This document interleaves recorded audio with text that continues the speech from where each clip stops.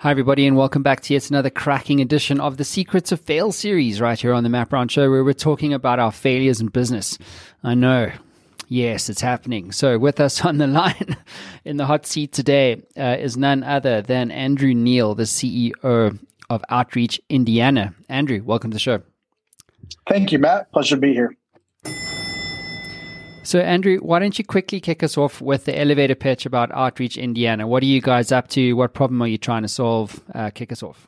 Yeah, absolutely. So we are all about ending youth homelessness, starting in our hometown of Indianapolis, Indiana, where an estimated 7,800 14 to 24-year-olds experience homelessness each year. And so we do this by connecting youth to the right relationships and resources so that they can experience stability and life transformation. Andrew, how big is this problem? Yeah, it's pretty rampant. I mean, we know that there are thousands of youth every year that experience homelessness, and the majority of them fall through the cracks and are not receiving services. So, Andrew, what is your story of fail for our audience around the world today?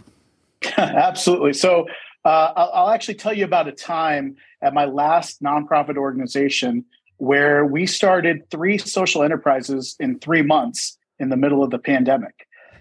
So to give you a little context, in 2016, I was a co-founder of a nonprofit organization that served an under-resourced community in the areas of reentry. So we helped those who were reentering from addiction, incarceration, and homelessness. We served those in youth development and in housing. And in 2016, I was the first employee of that organization. And by 2021, we had grown to a $2 million operating budget with a staff of 20. And at that point, I was the COO of the organization. And in the spring of 2021, we had lost out on a grant opportunity that would have resulted in us building a barbecue restaurant and a coffee shop that would employ clients in our reentry and youth development programs. And in all honesty, our staff, when they found out that we lost out on this grant opportunity, they breathed a huge sigh of relief. They just felt like we were already at max capacity as an organization. Well, what happened after that was our CEO and I both took that rejection, and we decided, kind of against the advice of our senior leadership team, to start some social enterprises anyways. So our CEO, he went and he launched a breakfast burrito company. And my passion was on the youth development side. So I decided to go launch my own social enterprise, which was a lawn care and landscaping company. But then we went and kind of extended it even further, and we launched a construction and demolition company. All of this while our staff was begging us to put on the brakes. They were telling us that the growth had been too much, and internally all of our systems were crumbling. So by the fall of 2021, we had shut down the burrito company and the lawn care company. The burrito company was bleeding thousands of dollars a month due to an unsustainable business model. And while the lawn care company was making a profit, it was draining the resources of our staff. And today, the burrito company and the lawn care company remain closed.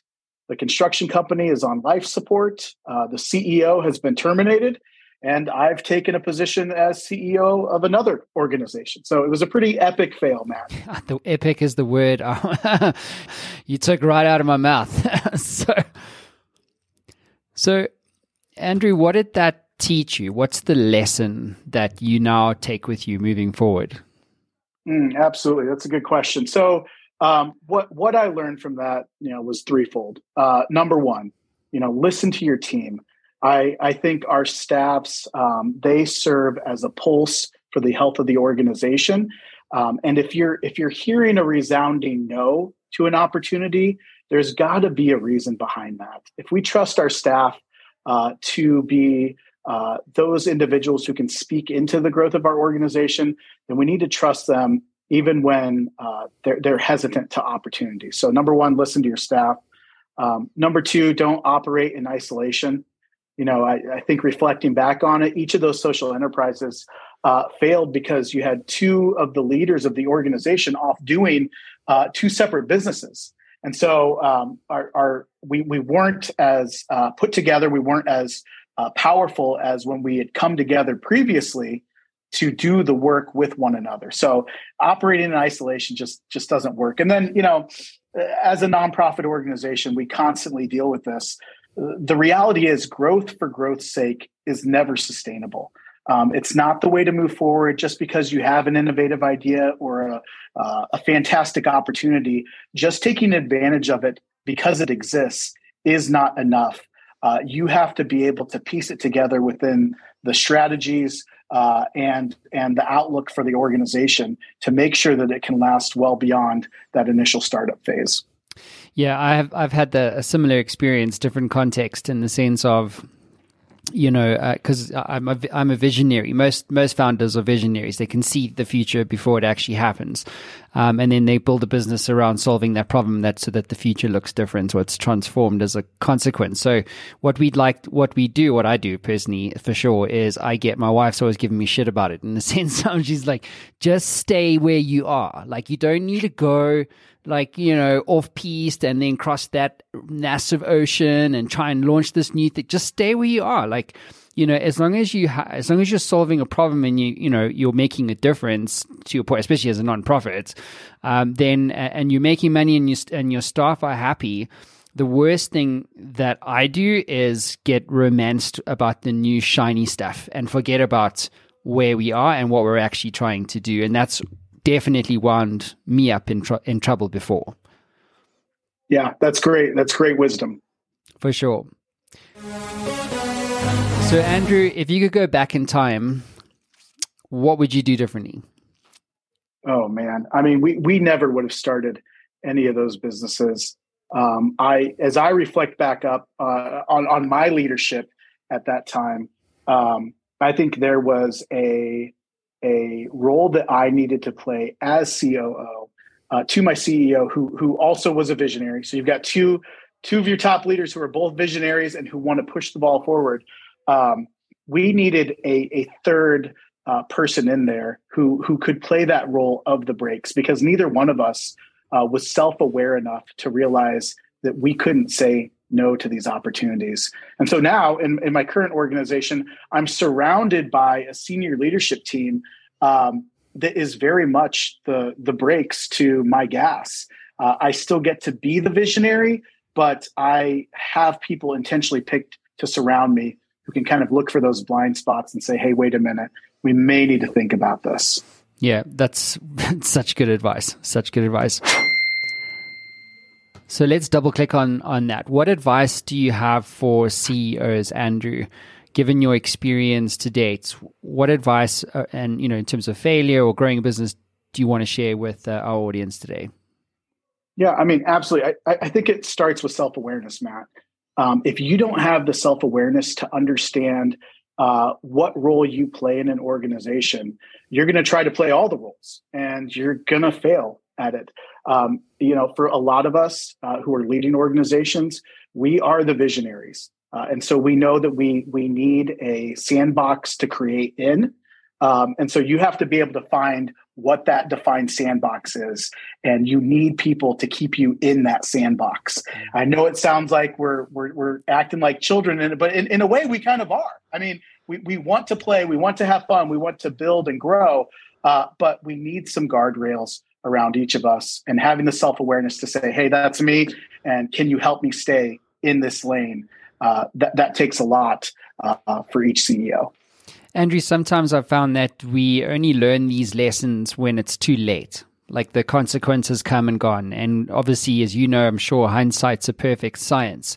So when you think about the process of becoming self-aware as a business owner, do you have any methods or frameworks or any other kind of reference or insight that you would like to share to a founder such as myself who is unaware of, I'm a visionary, but actually here's what's happening. You know what I mean? Like here's the car crash that you don't see. How do you develop self-awareness? What advice do you have there? I mean, there's a number of great tools that are out there. We use the Enneagram a lot. If you haven't used that, I'm a 7, which is very much like I want to go. I'm the energy. I'm vision all the time.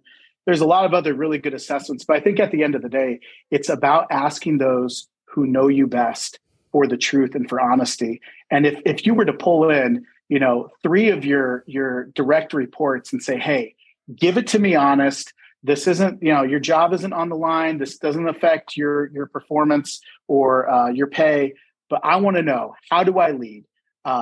Where do you see my strengths? Where do you see my weaknesses?